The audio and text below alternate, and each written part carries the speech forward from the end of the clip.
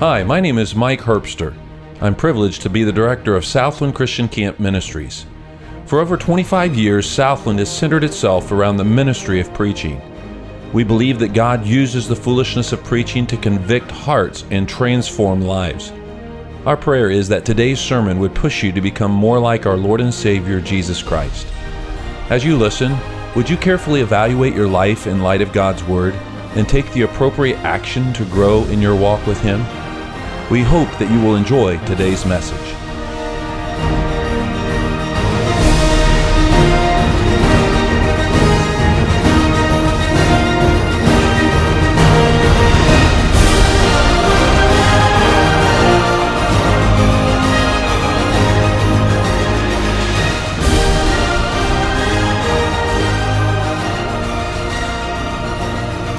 Well, if you've had a good week here at Southland, would you say amen? We certainly have appreciated the music all week long, and it's been a great blessing to my heart, and I hope it's been a great blessing to yours. I tell you, I love it when the song service just goes right along with what I'm going to preach on. Tonight I'm going to preach on who is on the Lord's side, and we're going to talk about how the Lord is our strength, and it's the only way that we're going to make it in 2020. And so the music just really dovetailed perfectly. And can I just encourage you, it's important to get godly music into your life. Tell you, some of you are feeding on the junk of the world, and that's why you struggle. But when you have some of the music in your life that you've heard this week, I tell you, that can really help you, and it can really strengthen you. It can really be an encouragement to you. I remember when I finally gave the Lord my music, I'll be honest with you, I really didn't like Christian music. I thought, man, this is like church music 24/7, you know. And the more I listened to it, it started to minister to my heart. And I tell you, I'm just so very grateful for having the right kind of music. And so if you come from a home like that, praise the Lord for a mom and dad that would have some of those standards. But let me encourage you, stop by the bookstore. Load up on some of the music that they have here. If you've enjoyed the music and it's been a blessing to you, man, take some of that home with you. And it'll be well worth it to forego maybe Chick-fil-A on the way home or a Starbucks and to pick up a good God-honoring CD. And let me encourage you to check out their podcasts, as they have some sermons that they put up there and some resources. Those will be a help and encouragement to you as you go on through this year. And so if you have a Bible, would you join me in Isaiah chapter 6, and we're going to take a look at really a familiar passage of Scripture to most of us tonight, but I want to talk about the end of this passage of Scripture, and a lot of preachers don't deal with the end, and I tell you, it's really amazing. We find some wonderful, wonderful truth, and really, I believe a message that'll really do us well if we would just heed what we find here in Isaiah chapter 6. Would you look at that, Isaiah chapter 6? And would you look at verse number 1? In the year that King Uzziah died, I saw also the Lord high and lifted up. The Lord sitting on a throne, high and lifted up, and his train filled the temple. Above it stood the seraphims, each one had 6 wings. With twain he covered his face, with twain he covered his feet, and with twain he did fly. And one cried unto another and said, Holy, holy, holy is the Lord of hosts, the whole earth is full of his glory. The post of the door moved, and the voice of him that cried, and the house was filled with smoke. You know, one of the things that we need in 2020 is we need a fresh vision who God is. That God is on the throne, that God is sovereign, and that God is omnipotent. You realize, gang, God could overcome any problem that you have back home. God can defeat any giant that you have in your life, and God is so much bigger than what's facing you when you go home, and you really can live for God, and we need a fresh vision of who He is. But look at verse 5. Then said I, woe is me, for I am undone, because when you see God for all who He is, you can't help but see who you are. Then I said, woe is me, for I am undone, because I am a man of unclean lips, and I dwell in the midst of a people of unclean lips. For mine eyes have seen the King, the Lord of hosts. And would to God tonight that our eyes would see the King. And verse 6, then flew one of the seraphims unto me, having a live coal in his hand, which he had taken with the tongs from off the altar. And he laid it upon my mouth, and said, Lo, this has touched thy lips, and thine iniquity is taken away, and thy sin is purged.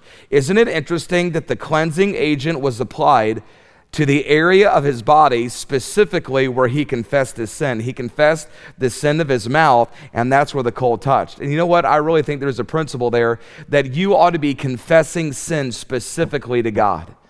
Dear Jesus, forgive me of all my sin, amen. That's really not a mature believer's prayer. Really, when you confess your sin, it's a Greek word, homologeo, and it's two Greek words put together, homo meaning same, logos meaning word. Real confession is when you say the same thing about your sin that God says about it. Man, stop whitewashing your sin. Stop saying, God, forgive me of all my sin, amen. And start getting specific with God and be specific with him and call sin what it is. Take sides with God against yourself and call it what he calls it. And I tell you, there's wonderful cleansing that is applied. But would you look at verse 8? Also, I heard the voice of the Lord saying, whom shall I send? Who will go for us? Then said I, here am I, send me. And he said, go and tell this people, hear ye indeed, but understand not, and see indeed, but perceive not. Make the heart of this people fat, and make their ears heavy, and shut their eyes, lest they see with their eyes, and hear with their ears, and understand with their heart, and convert, and be healed. And I said, Lord, how long? And he answered, until the cities be wasted without inhabitant, and the houses without man, and the land be utterly desolate. And the Lord hath removed men far away, and there be a great forsaking in the midst of the land. But yet in it shall be a tenth, and it shall return. It shall be eaten as a teil tree, and as an oak whose substance is in them, when they cast their leaves, so the holy seed shall be the substance thereof. I want to preach a very simple message tonight entitled, Who is on the Lord's side? Father, would you help us to be on your side tonight? We pray as we draw a line in the sand that, Father, tonight, young people in this room, they're going to have to make a choice and who they're going to follow. And Father, I pray that you would stir us, would you challenge us, and God, would you change us tonight by your grace and for your glory, that we would go home from this place, that we would live for you the rest of 2020, that we would unquestionably be somebody who's on your side. Father, there's some young people in this room, they're nothing but fence straddlers, and they're just straddling the fence, and they're just riding right on the line. God, I pray tonight you'd push them over the line, and Father, that they would live a life of allegiance to the King of Heaven. Father, I pray for those maybe who are still lost in this room tonight, that, Father, you would save them. Thank you for those, Lord, that trusted you this week. And we're so excited for them as now they have heaven as their home. They have a new direction. They have a new destination, and they have new desires. Lord, we are just so grateful for what you've done in their life. I've talked to many this week that have trusted you as their Savior. God, would you just strengthen us? Would you just give us something tonight where we could go home and we could use these things that we hear tonight and from this passage of Scripture and have freedom and victory. Father, show us one thing in our life that needs to change, and then by your grace would we see victory. Thank you again for what you'll do. We pray this in Christ's name. Amen. It was several years ago I was traveling, and as I was traveling, I sat down in the airport, and I saw a magazine that was sitting next to me. It was a Time magazine. I used to carry a subscription to Time magazine. They're so liberal, they made me mad. I canceled it. And but I sat down, and I looked at Time magazine, and I know I'm going to date myself as soon as I say this, but I sat down, and it said, the most influential people of 1997. And I realized that probably many of you weren't even born then. And but, you know, I'm a sucker for those things. And I thought, wow, the 25 most influential people of 1997. I thought, well, I wonder who they are. You know how they work these things? They never start with number 1 at the beginning of the magazine. They start with number 25. And as you flip through the magazine, you know, 24, 23, they do that so you have to read all the advertisements. You got to read everything else in the magazine. You know, people would just, if they started with number 1, you would just read number 1, then probably put it away. And so I started with 25, 24, 23. Man, these are people I've never heard of, and I try to follow the news and what's going on. 16, 15, 14, it was some botanist that discovered a plant that had a cure for a disease you never heard of, you know. And I started flipping through. I got down to number 3, and the third most influential person in the United States of America, according to Time magazine, was Dilbert. Now, if you don't know who Dilbert is, that's a comic strip.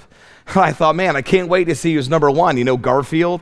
And so I flip over, and the number 1 most influential person of 1997 was Tiger Woods. My, how things have changed. This was really Tiger's coming out party. And he shattered the course record at the Masters, and really he put golf ratings for TV on the map. All the other golfers today, they're very thankful for Tiger Woods, because now all the tournament purses and all the money you get for winning the tournaments, they have all gone up, and really that's really because of Tiger Woods. And he shattered the course record of the Masters. He got all these wins in the PGA, and I thought, well, man, I don't know about the most influential person. In 1997, then it's almost like the Spirit of God said, Ron, who do you think the most influential person for me has been? Man, my mind ran to men like Moses. It ran to men like David. It ran to men like Daniel and Hosea. And it ran to men like Peter and James and John. But then my mind ran to, I believe, what is often an unsung hero of our Bible, a man that God used incredibly, who was unquestionably on the Lord's side. It was this man, Isaiah.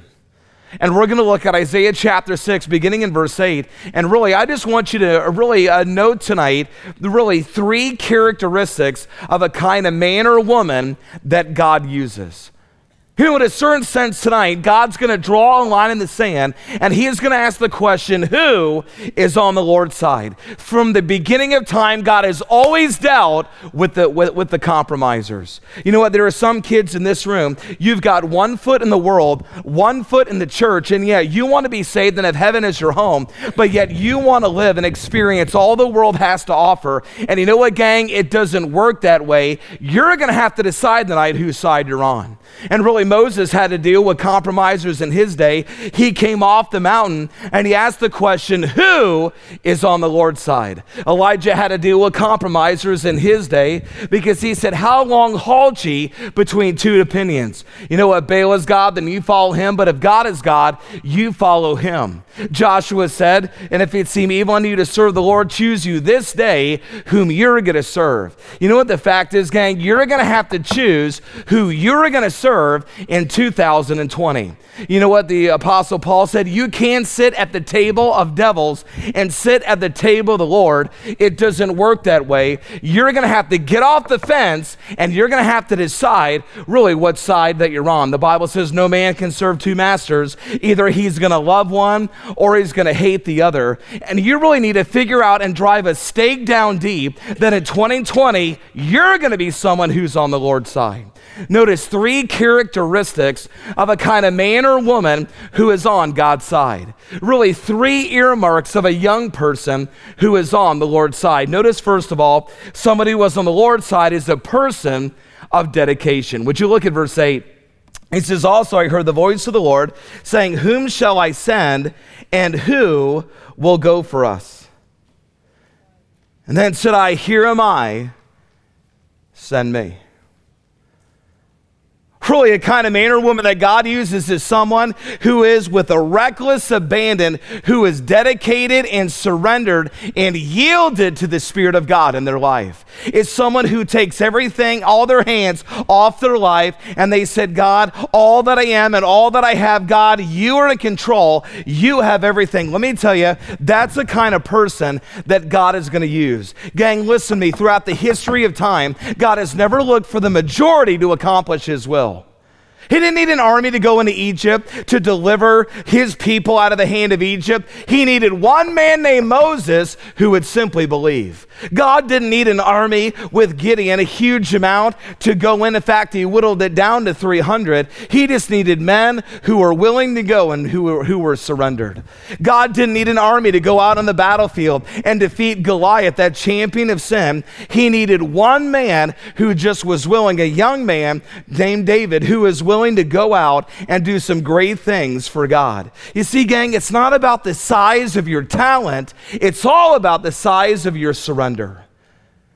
And the scripture tells us in Romans chapter 12, therefore, I beseech you by the mercies of God that you present your bodies a living sacrifice. And the scripture says, which is holy and acceptable unto God, which is your reasonable service, which is your logical service. And be not conformed to this world, but be transformed, that you may prove what is that good and acceptable and perfect will of God in your life. You know what? God is looking for kids in this room that you're going to be all in.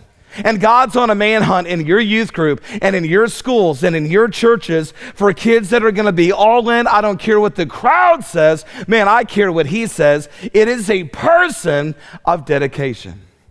Can I ask you tonight, are you really a person of dedication? Does God have full control over your media choices? Let me tell you, it doesn't take a rocket scientist to figure out that rock music is really not healthy for your spiritual walk in Christ. Let me tell you, when Lizzo gets up and sings, and excuse me, I'm quoting the name of the song, Good as Hell. If that's talking about how his life is going, he doesn't have much to live for. Do you really need for your walk with the Lord? Dan and Shay joined Justin Bieber as they sing 10,000 hours. I mean, it's amazing to me that Justin Bieber is even still popular at all.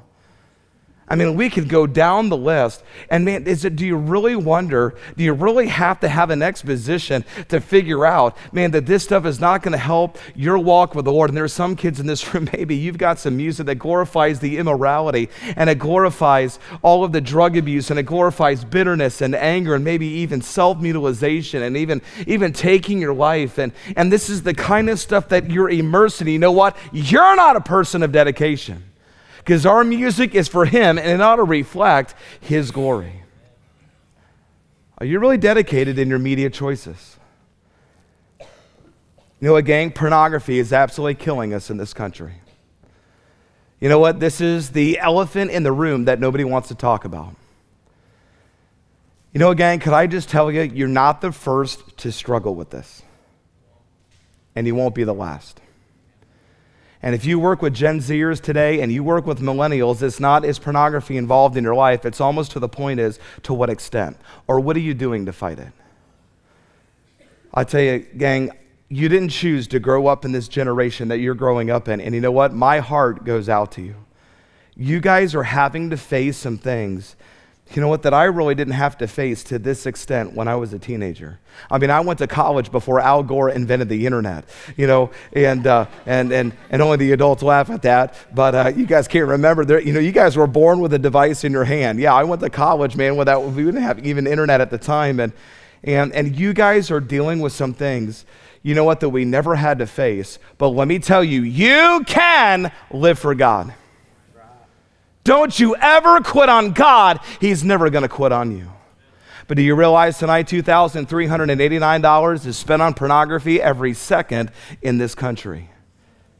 You realize that 1 out of every 4 mobile searches on mobile devices or searches on the internet are for pornography. The average age of a young person that sees pornography for the first time is age 10. They get curious, something happens, that they hear something at school, they're just curious. They're not even looking for something that's wrong. They're curious, and because their parents don't have their heart, they're embarrassed to talk to their parents. So you know what they do? They go home, they Google it, and they hit image search, and then it's game over. And all they're doing is collecting baggage now from age 10, just like some of you. And there are kids in this room, some guys, some girls, and by the way, girls, 1 out of every 3 porn users, they are women. And really, they take in the pornography textually. 50 Shades of Grey was a book long before it was a movie. And maybe there are some young ladies in this room, you're reading a bunch of trash and a bunch of smut, but there are some young people in this room, you can bring some pictures, some images to your mind as clear as day. And maybe your brain, you know exactly what I'm talking about. And maybe your brain is filled with some of the stuff that is just scraped off the walls of hell. Can I just tell you, you can have victory. You don't have to live just in this stranglehold of that pornography. And you know what? You're sitting here, you've prayed to God 1,000,000 times for God to forgive you, and you've promised him you never do it again. And you know what? Man, you're right back into it. Man, you're not the first to struggle with it, and you won't be the last, but are you really a person of dedication? You really think that you're going to feed your porn addiction willingly and then have God's power on your life? Let me tell you, you're not a person on God's side.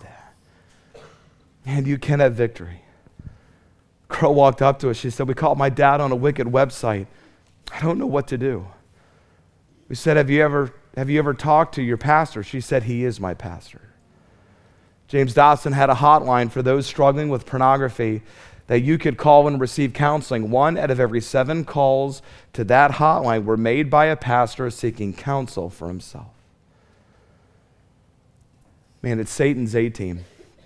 Pornography is, you know why? First of all, it's anonymous. You think, nobody will ever find out. Do you realize that your records are kept every 3 years, every click of a mouse that you make, or every link that you click on? Let me tell you, there's a lot of other people that know where you've been, not just yourself. The federal court, for some reason, they got the proper clearance and they accessed your internet browsing history that no one has access to. What would they find? Ezekiel 11:5, for I know the things that come into their mind, every one of them. Listen, God knows every website you've been to. He saw it with his own eyes. And the scripture says, be sure your sin will find you out. Every private sin on earth is a public scandal in heaven. And you may have shut your door and locked it. And you know what? You think you're the only person that knows what goes on in that room. But let me tell you, the eyes of the Lord are in every place, beholding the good and the evil. God's eyes are in your bedroom. God's eyes are with you at school. God's eyes are on your tablet, on your phone. He knows everywhere that you have been. And you know what, man? That's maybe why you're not a person of dedication. And you know what you need to do tonight? You need to ask God to forgive you. And with his power and grace, he can give you victory. But you need to dedicate. You need to give that part of your life to him because it will continue to strangle you. And it's so anonymous. Number 2, it's affordable. 50% of all pornographic sales since really 2007 have declined. You know what? That's because most of it is free now. Man, it's so accessible. Number 3, any open hotspot. You can go to any website you want, download any image that you want. Mom and dad in the room and sponsors, please don't be naive enough to think that maybe your kids or your grandkids would never be involved with something wicked on the internet. Adults in the room, could I ask you a question? If you had the internet when you were a teenager, what would you have done with it? Oh yeah, that puts it in a different light, doesn't it? And it gives us a little bit more compassion for a younger generation. I remember preaching at a camp, preaching on pornography. A kid walked out. He said, preacher, you nailed me. In that service, he held up his iPhone, which he shouldn't even had at camp. He said, I have over 800 images on this cell phone, and my mom and dad don't even know how to turn it on or know what my passcode is. Sponsors and parents, if your kids give you heat about having to cough up their password for their Instagram, their Snapchat, their Facebook, I'm telling you, there's already a problem. Please do not let your young people manipulate you into saying, you know what, come on, I just need some privacy. You know what, young person, there is not one young person in this room that needs privacy out of hygiene and getting dressed. Not one of you. You know what they're really saying? Hey, just give me a little place in my life where I don't have any accountability. I remember dealing with a guy who made some very wicked choices. He sat in my office and says, you know what, I want your Instagram password. I have my computer right there. He's sitting in my office. He gave me the password. I started to type in and he put his head down and just started weeping. I'm like, it's that bad? I hadn't even logged in yet. And that's some of you. And you wonder why God seems 1,000 miles away. You wonder why your prayers bounce off the ceiling. You wonder why you read the Bible, you don't get anything out of it. You know the fact is, you have left him and you're serving yourself. And man, there's so much more of a greater life than you can have. Man, if you'll just surrender and give him those things, listen, God's not going to rob you. The Bible says it's the devil who comes in to steal, to kill, and to destroy. God has come that he might give life and that he might give it more abundantly. Listen, the devil is the one that is robbing you. Man, if you'll just give your media choices to him, man, there's a peace and a power that comes. The scripture says, guard your heart, keep your heart with all diligence, for out of it are the issues of life. Listen, your media is a heart issue. These are things that go right to your heart. You know, Job says, mine eye affects my heart because of the daughters of my city. You know what? The devil knows there's something about the eye gate that goes right to your heart. In Job 31:1, Job said, I made a covenant with mine eyes. Why then should I think upon a maid? There is something that goes right from your eye to your heart, and the devil knows it. I tell you, with some of you, he is just nailing you to the wall, and he is destroying you. You know what? You ought to give your media choices to him. Your music, your TV, your internet. Listen, there's nothing wrong with technology. There's nothing wrong with a TV or an iPad. There's nothing wrong with technology, but it's the content that comes across those devices. That's what I'm talking about. And I tell you, unless you get dedicated and you surrender some of these areas of your life, let me tell you, you're going to continue to struggle. You're going to continue to spiral down a road that, man, at the end is incredible, incredible destruction. And the devil is massacring some of your minds with the wicked media that we have today. Are you really a person of dedication? Are you dedicated in your media choices? Are you dedicated in your future plans? You know what? Every kid in this room ought to consider going to a Christian college. You might laugh and say, well, hang on a second, preacher. You know what? I don't want to go to a Christian college. I don't mean to be unkind tonight, but it doesn't matter where you want to go. It matters where he wants you to go. And God may want you to go to a Christian college that has a bunch of strict rules because maybe that's what you need. Man, I went from public high school from wearing shorts, a t-shirt, flip-flops, and a hat on backwards to having to go wear a tie every day. Man, I thought I was on a different planet, man. So I was like, where in the world am I? I did things my first week of Bible college, I probably could have got kicked out for several times over. I mean, if I can make it through Bible college, I promise you, some of you can. But I want you to think about it. Some of you, in the next 5 to 7 years, you're going to make the greatest decisions of your life. Who you're going to marry, what kind of job you're going to have. Most of the major things you're going to believe about the Bible, you're going to decide the next 5 to 7 years.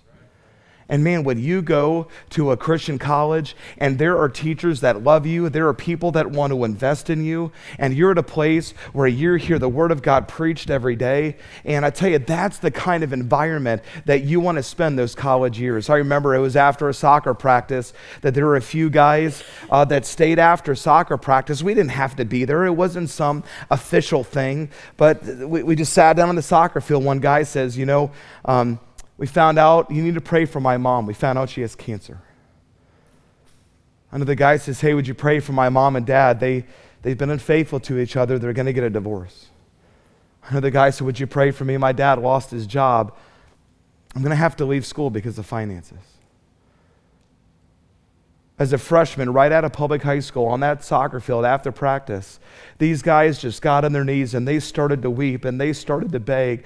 And these were some guys that knew how to get a hold of God. Through the power of prayer that semester, we saw that guy's mom healed of cancer divinely. We saw that other guy's parents, they got right with God. They got back together and are still together tonight. That other guy whose dad lost his job, he got a different job with even more pay than the first one. And the first time in my life, I was seeing the power of God. And you know what I said? That's my crowd. Man, that's the crowd I want to run with.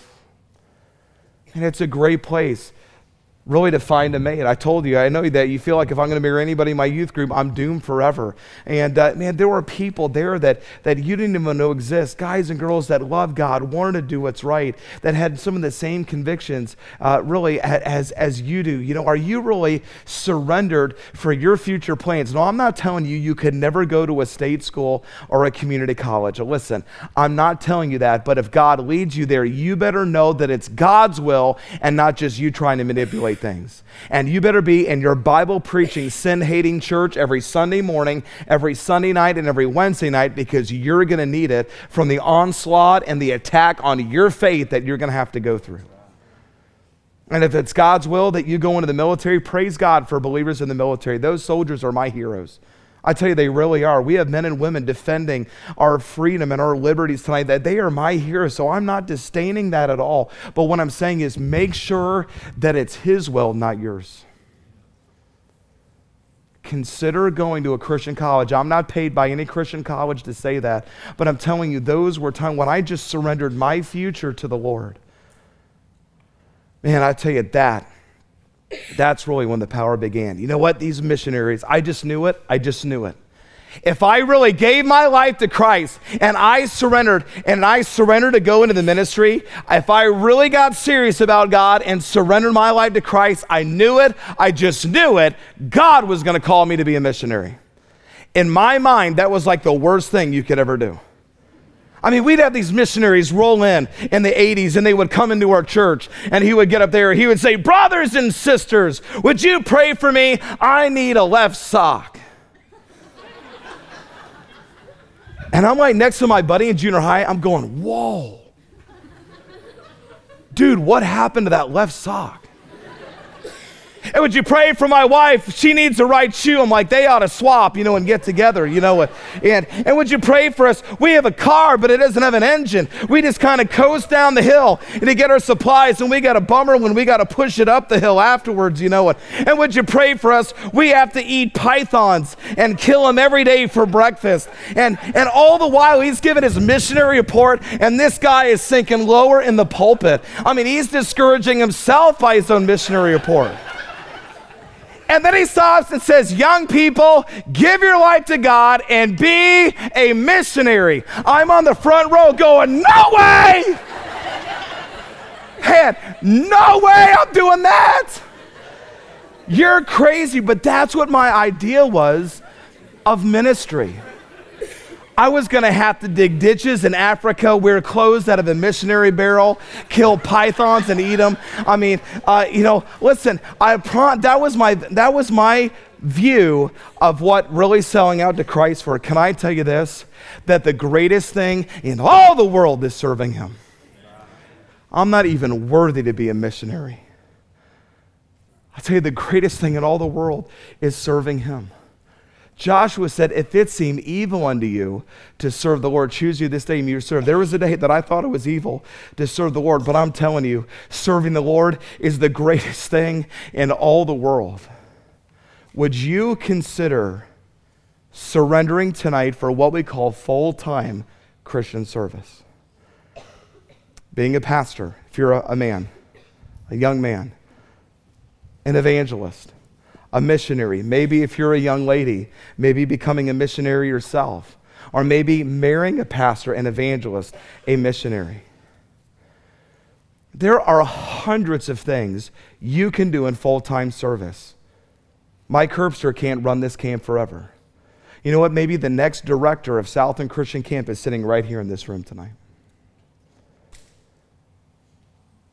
Maybe hundreds of things you could do. You can be involved in the music ministry, and you could be a music pastor or teach music in a Christian school. If you're a young lady, you could be a teacher in a Christian high school or a Christian elementary school, a Christian high school coach, or athletics, graphic design. Do you know how many ministries need that? You could have a full-time job helping other ministries. And let me tell you, there are hundreds of things that you can do in God's service. And you know what? Really today, just like Isaiah, he's saying, who will go for us? And he's looking for kids in this room will say, here I am, send me. Because let me tell you, in the 50s and the 60s and the 70s, our Bible colleges were filled to capacity with men and women giving their life to preach the gospel and take it to the uttermost parts of the world.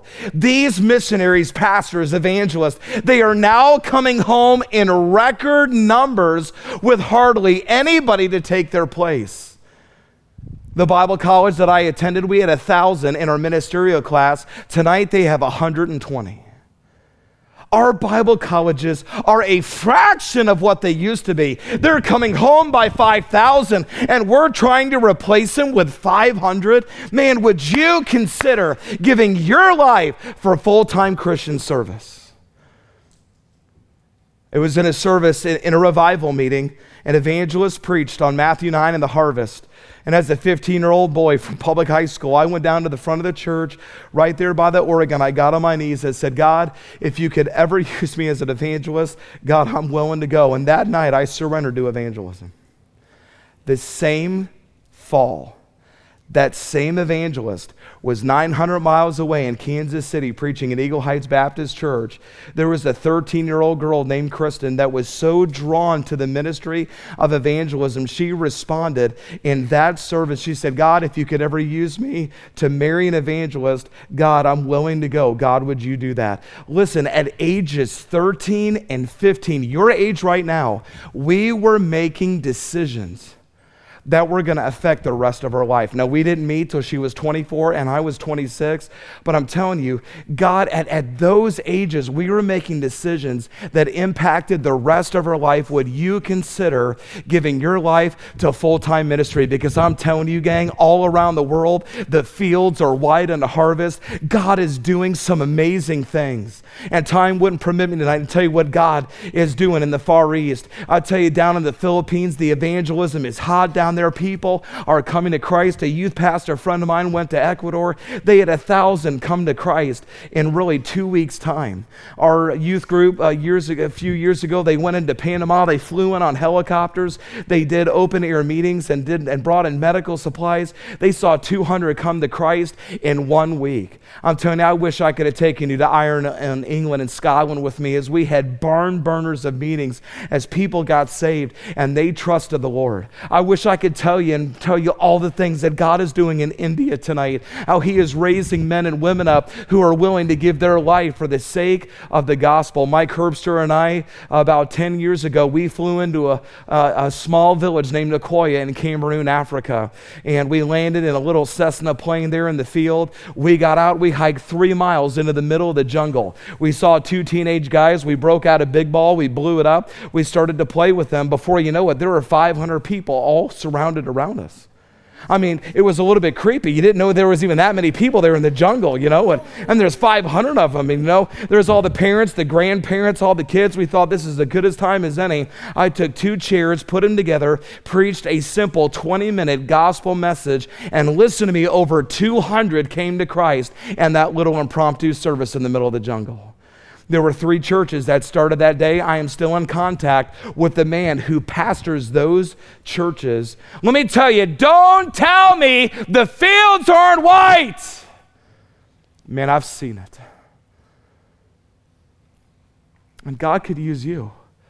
And I don't think it's grandstanding to say that sitting in this room tonight are some guys and girls that God is going to use you much greater than I ever thought about Dream being used. Sitting in this room tonight could be the next Hudson Taylor, the father of modern missions. Sitting in this room tonight could be the next Jonathan Goforth that shook China for the glory of Christ. Sitting in this room could be the next D.L. Moody. Sitting in this room could be the next R.A. Torrey. Sitting in this room could be the next Charles Spurgeon and the man that God is going to, or another George Whitfield that God is going to use to send a great awakening. Let me tell you, sitting in this room is a potential of some guys and girls that God is going to use you far greater than you ever imagined. And I'm telling you, the fields are white. Would you simply be one of these who says, you know what, God, I'll go. Would you consider tonight giving your life for a full-time Christian service?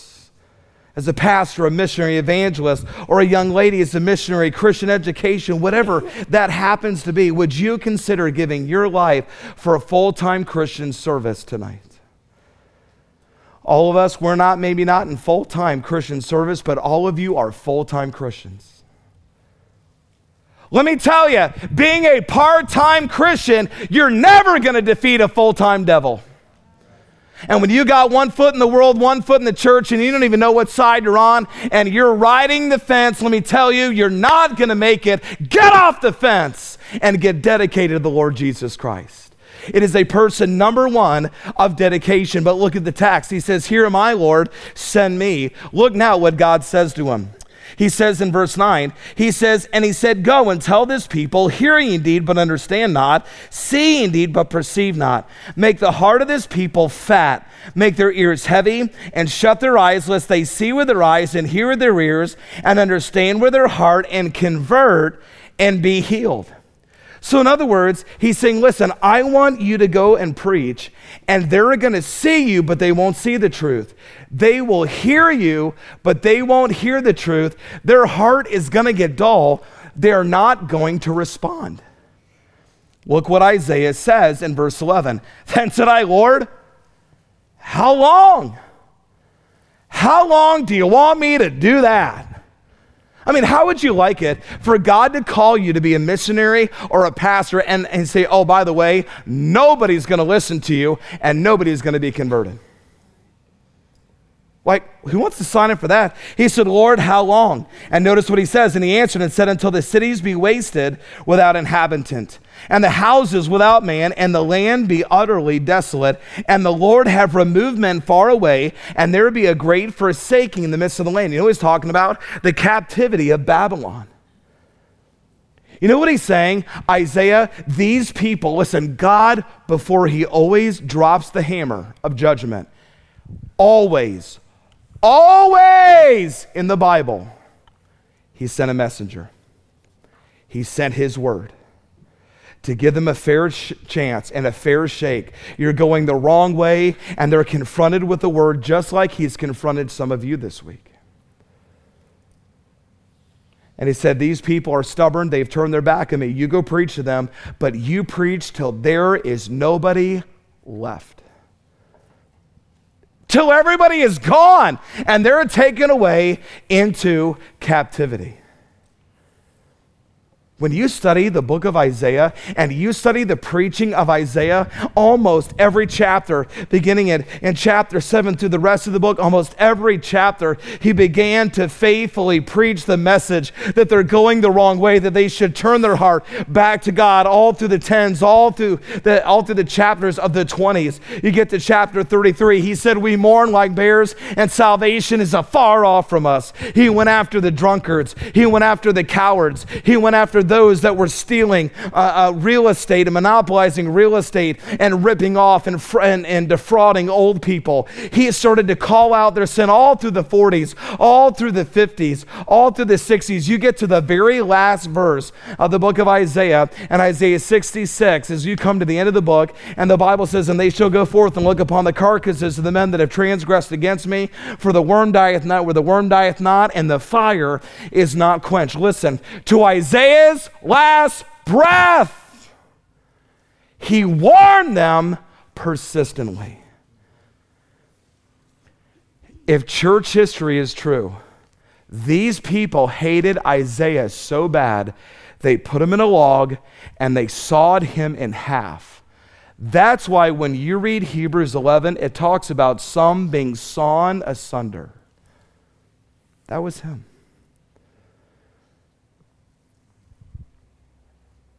And you know why God used this man? He was not only a person of dedication, but number two, he was a person of diligence. If you're going to be someone who's on the Lord's side, you not only have to be a person of dedication, you have to be a person of diligence. He served the Lord fervently. I think as they were sawing me in half, he probably said, God, I did the best that I could. I served you almost every chapter. I preached your message. God, I did what you wanted me to do. Listen, we live in a seeker-sensitive world today. If some of these mega churches, if Isaiah lived today, some of these mega churches would have looked at Isaiah and they would have said, dude, you're a failure. You don't know how to do it. You really just need to be relevant to people. And you did it all wrong, because they're all about numbers. And they said, man, you did it all wrong. But you realize that Isaiah is the most quoted prophet in the New Testament, quoted more times in the New Testament by anybody else, quoted more times by Jesus than anybody else. He had an incredible ministry. You know what God was doing? God needed a messenger to go preach the message of judgment. All the people were going to go into captivity. But look at verse 10. He says, but yet in it shall be a tenth, and it shall return to be eaten as a teal tree. You know what he's saying? They're coming back. There's going to be a remnant and a tenth that's going to come back. I'm going to make a great nation out of them. I just need a man who is willing to stand when nobody's willing to do what's right, and to be a person of diligence, and God used it tremendously. Listen, God's looking for kids in this room for you to be people of diligence. I was involved in a ministry called The War.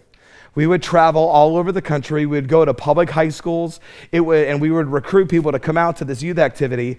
It was a 3-day competition a sports competition for teenagers. We would have the big ball, it was 4 feet tall, 4 feet wide. We would use it to compete in big ball basketball, big ball volleyball. I mean, this big ball was so big, this ball would attack Shaq back. I mean, it's huge. And we would play big ball volleyball. One of the games that we played was called spoke tackle. It was a race where anything goes. You could tackle, trip, push, shove, body check, DDT, figure four, Boston crab, figure four leg lock. You could half Nelson, you can full Nelson, you can Willie Nelson for all I care. I mean, almost anything would go in the race. A guy was in front of you, you give him a shove, you can use his face for a springboard and win the race, And now it's the only game we didn't let the guys go with the girls. We didn't want the guys to get hurt. Guys, could you imagine some 300-pound beauty queen named Bertha falling on you? That'll change your personality or give you a bad hair day, one of the two, I'm sure. But we didn't want the guys to get hurt. Then we would have a tug of war over a thigh-deep mud pit. I mean, we would spend all day digging this mud pit down 4 feet deep. We would put the mud back in the water. We would stir it up. It was just like a Wendy's Frosty. Man, it was awesome. We would lose everything in this mud pit. Socks, shoes, junior high kids. Man, it was great, And on one particular night, there was a guy that came, and he was a captain of the local high school football team. And on the last competition of the tug of war, he tied the rope around his waist. The team captain said, "Man, don't do that." He said, "Man, we haven't lost a competition all week. We're not going to lose it now." He's like, "Okay." He walked off. He didn't tell them that 60 kids from the high school that had not been there all week long came that night, and all of them joined the other team. Well, when they started the tug of war, his team started to lose first time all week. As their team got closer to the mud pit, man, there were a bunch of pansies. All the guys ditched the rope. They didn't want to go through the mud pit. And it came down to the point where there was 150 kids on this side and one dude on this side. And he had the rope tied around his waist. Now, there's got to be a scientific name for this. I don't know what it is, but it's amazing. And science should prove this out. Every kid on this side, all 150 of them, they all had this same thought at the same time. We're taking that dude for a ride. They turned around and they started to run. The guy's like trying to get the rope off, like this. Man, this guy's probably like 220. He is huge. He hits the ground. He starts flying right towards that mud pit. He hits a bump right in front of the mud pit. He goes in the air and he goes head first in the mud pit. They drag him underneath the water, and then he popped up on the other side like a chocolate beached whale. I mean, he looked like a Hershey's Kiss with eyeballs. He was completely covered, covered with mud. And so we would do all kinds of stuff. So on one particular night, there was a kid who came who was in a wheelchair. We thought, oh man, that's awesome. But no way he can play the games. Nobody told him that. Big ball volleyball. He's out there. The ball's about to land on his team's side. He rolls his wheelchair and it slides under the big ball. Boom, bounces it off of his wheelchair. It goes over the net, lands on the other side. I mean, single-handedly, he scored a point for the other team. Man, his team went crazy. This guy's rolling his wheelchair around, boom, bouncing it off his big ball. Big ball basketball, same thing. Now, we didn't let him play spoke tackle. How would you like a wheelchair in the face? Bam, So we got to the tug of war. And we thought, no way that kid's going to play this game. He was in the back of the line, moving his wheelchair back like this with the rope in his teeth. I thought, man, this kid is something else. We got to this service that night. We were down in a fellowship hall in southern Georgia in a church. There was about 200 lost public high school kids in there, and the gospel was preaching. God started to work and do something in that room. When the invitation was given, a huge crowd of young people under conviction coming to Jesus Christ to be saved, so many people started to come forward that if you were in the right place in that room, in that fellowship hall, you could see this young man start to maneuver his wheelchair out. But there were so many people coming forward, he couldn't maneuver it out in the aisle. So in a room full of his lost public high school friends, he threw himself out of his wheelchair. He flopped and crawled on his face to the front in order to get saved. And would to God we would serve him with that kind of diligence. And that's what he's calling for you to do when you go home. And if you don't have a plan, you're planning to fail. And you could tweet that too. Man, if you go home and you don't have a plan, you are going to fail. It's going to take some energy. It's going to take some work. And God uses people who are people of dedication. God, I'm all in. And you're leveraging all that you are and all that you have. God, here's my media choices. God, here's my future plans. God, here's every area of my life. And number 2, be a person of diligence. But quickly, would you look? Number 3, you need to be a person. A person who's on the Lord's side is a person of dependence. Look back at verse number 13. It says, but yet in it shall be a tenth, and it shall return and shall be eaten as a teal tree and as an oak whose substance is in them when they cast their leaves. So the holy seed shall be the substance thereof. And so here is a promise. You know what, Isaiah? Yes, they're not going to listen to you, and they're all going to be taken away into captivity, but just be patient. Just do what I'm asking you to do, and there is going to be a tenth, and they're going to come back, and I'm going to make a great nation out of them. Isaiah was a man who just believed God could do what he said. He was a man of dependence. I believe as they put him in that log and they sawed him in half, that maybe was the only thing that kept him going. God, I didn't see any fruit, but you told me that there's going to be a tenth, and he just trusted in his God. He was a man of dependence. Gang, could I just tell you, if you're going to make it in 2020 and be on the Lord's side, you have got to be a person of dependence. If even one kid in this room gets this, man, it's going to be worth it. Failure is God's discipleship program. In other words, when you fail, you know what God is showing you? You need me. So many times in weeks like this, kids go home and they're all excited. They say, you know what? I'm not going to commit that sin. I'm not going to commit that sin. I'm not going to commit that sin. They go home and you know what they do? They do that sin. Because you know what? You go home and you try to live for the Lord in your own willpower. Listen, gang, God doesn't want your willpower. He wants your will. And some of you got some sin habits and some strongholds in your life, and you may have thrown your music out many times. You told God 1,000,000 times you'd give up your porn addiction. And so many times you've asked God to forgive you, yet you keep going right back to it. It's because you're trying to do it in your own strength. You know what it is? It's you saying, God, I've got some strongholds. I can't beat them, but you can. Here, would you just take them? Man, that's dependence. A life-changing verse for me was Colossians 2:6. As ye have therefore received Christ Jesus the Lord, so walk ye in him. Listen to me as I break this down. What was Paul talking about? He says, as ye have therefore received Christ Jesus the Lord. Listen, when you got saved, and praise God, for some of you, this happened this week. When you got saved, you came to the point where you realized that you broke God's law and you're a sinner and there was nothing you could do in order to get to heaven. You couldn't live enough, you couldn't do enough good works, you couldn't pay for your own sin, and you came to the jarring realization that you need a Savior. So what did you do? The only thing you could do, you depended on Christ to be your Savior.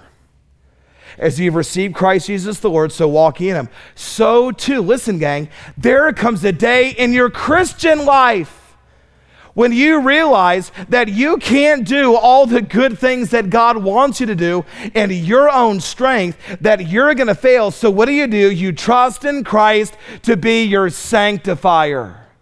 And he's saying, gang, the same way you got saved, depending on God to do the work, is the same way you live the Christian life, by faith and dependence. Galatians 2:20, I'm now crucified with Christ, nevertheless I live, yet not I, but Christ liveth in me, and the life which I now live in the flesh, I live by the faith of the Son of God who loved me and gave himself for me. You know what the very next verse in Galatians 2 says? He says, for I do not frustrate the grace of God.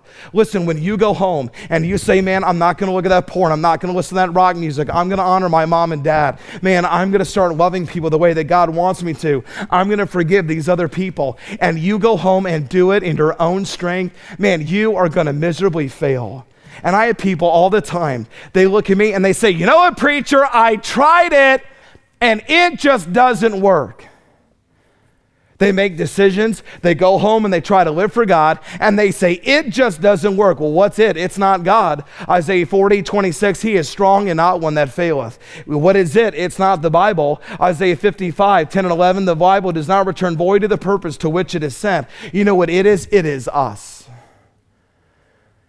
And when you try to live the Christian life in your own strength, man, you're going to fail every time. It irritates me ad nauseum when people knock camp decisions. Oh, you're just going to go to that little Southland Christian camp and you're going to get all just wrapped up and make an emotional decision and you're going to make all these camp decisions, but we give you 2 weeks and you're going to be right back with the rest of us. Yeah, you're on fire for God. Hey, 2 weeks, you'll be back right with the rest of us. And they start saying, and you hear this, people say this, that camp decisions or revival meetings, they don't work. Well, excuse me, my camp decisions I made 20 years ago are doing just fine tonight. And I tell you, I sat in some services where there were some men that were filled with the power and the Spirit of God that put some fire in my bones that has never gone out. And my camp decisions are doing just fine. You can go home and you can live for God. But listen, if you're going to do it by yourself, you are going to fail every time. You need to be a person of dedication and diligence, but you've got to be a person of diligence. Be strong in the Lord and in the power of His might. You can do it, but He can. Some trust in chariots and some in horses, but we will remember the name of the Lord our God. David running out to Goliath, he said, you come to me with a sword and spear, but I come to you in the name of the Lord. And anybody who ever did anything for God, they got it right. They tapped in to the power of God. You know what Paul said? He said, the good things I want to do, don't do them. The bad things I don't want to do, that's what I'm doing. Can you identify with that? Because I sure can. He said, oh, who shall deliver me from this body of death? It's almost like Paul says, God, I can't do it, I quit. And it's almost like God says, all right, Paul, now we can get somewhere. Because now Paul, in chapter 8, learns what it is to be filled with the Spirit, and now he doesn't struggle with the sin anymore. Listen, with the power of God in your life, you can have victory over that porn addiction. You can have a victory over every giant in your life. And you know what? If you're just someone who lives by dependence.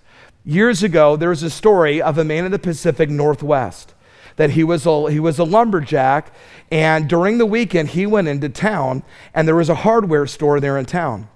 He walked into the hardware store, there was a sign that said brand new invention guaranteed to cut down 10 times more trees than with your conventional axe.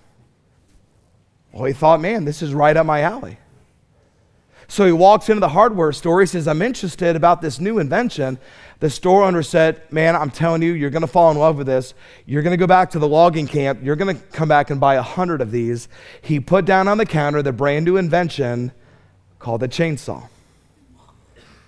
Well, this man bought it. It was 100% money back guarantee. The lumberjack bought it, and he went back to the logging camp filled with eagerness, excitement, anticipation, as to how everything was going to change. Well, the next weekend, he walks back into the logging camp. He takes that chainsaw. He throws it up on the counter. The store owner says, man, how'd you like it? He said, I can't even cut down half as many trees with this piece of junk you call a chainsaw than I can with my axe. And the store owner's thinking, man, there's no way. Hold on a second, I want to see this thing. So he grabs that chainsaw and he starts to look through it. The spark plugs were fine.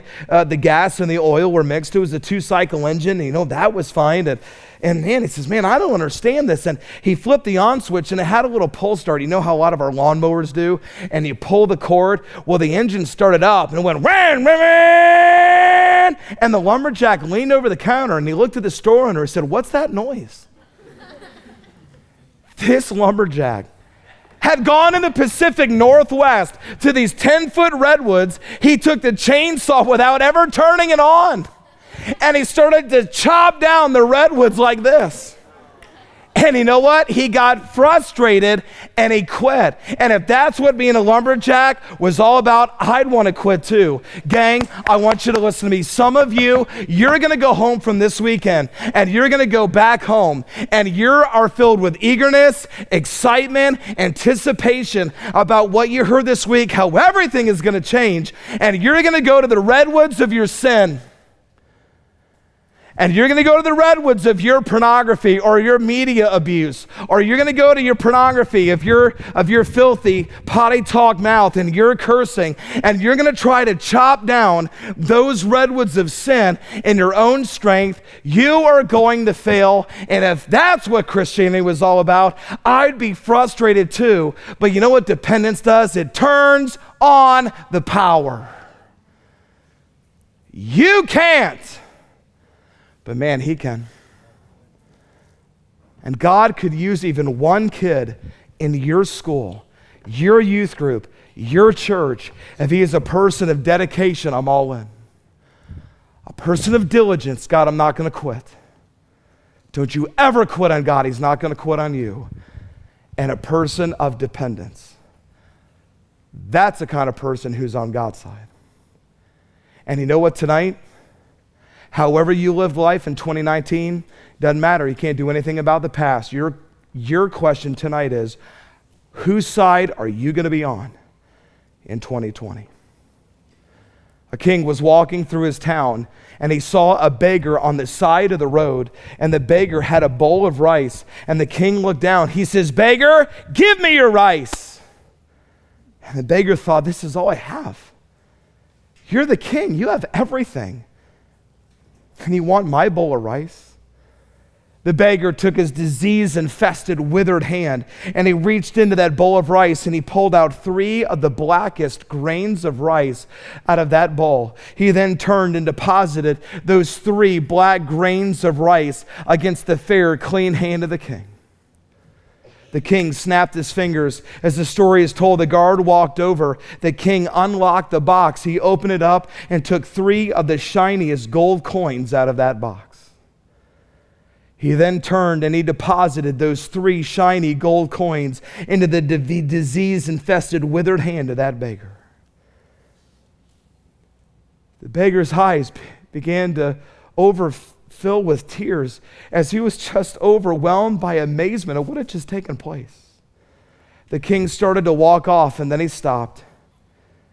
He turned and he looked back at that beggar. He says, "You know, if you would have given me the whole bowl,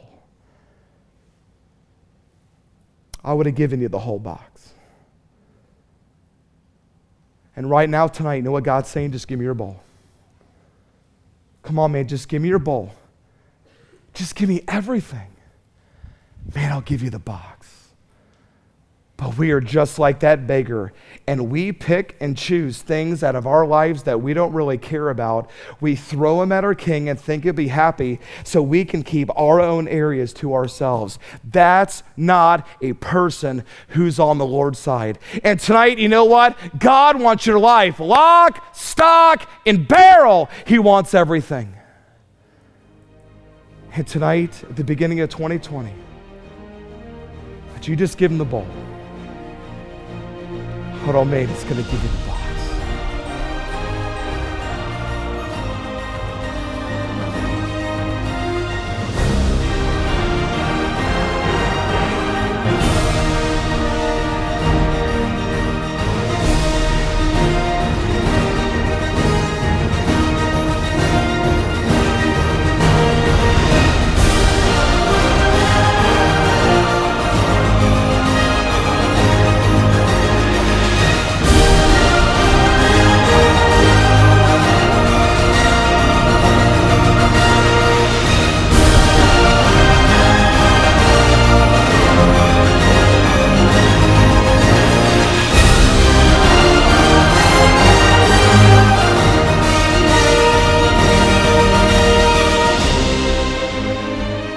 Thanks so much for tuning in to the Southland Podcast. May the message you've just heard be truth that transforms your heart and life. Christ loves you and wants you to grow in His grace through salvation and sanctification. If you've never placed your faith and trust in the finished work of Christ, We'd love to talk to you personally.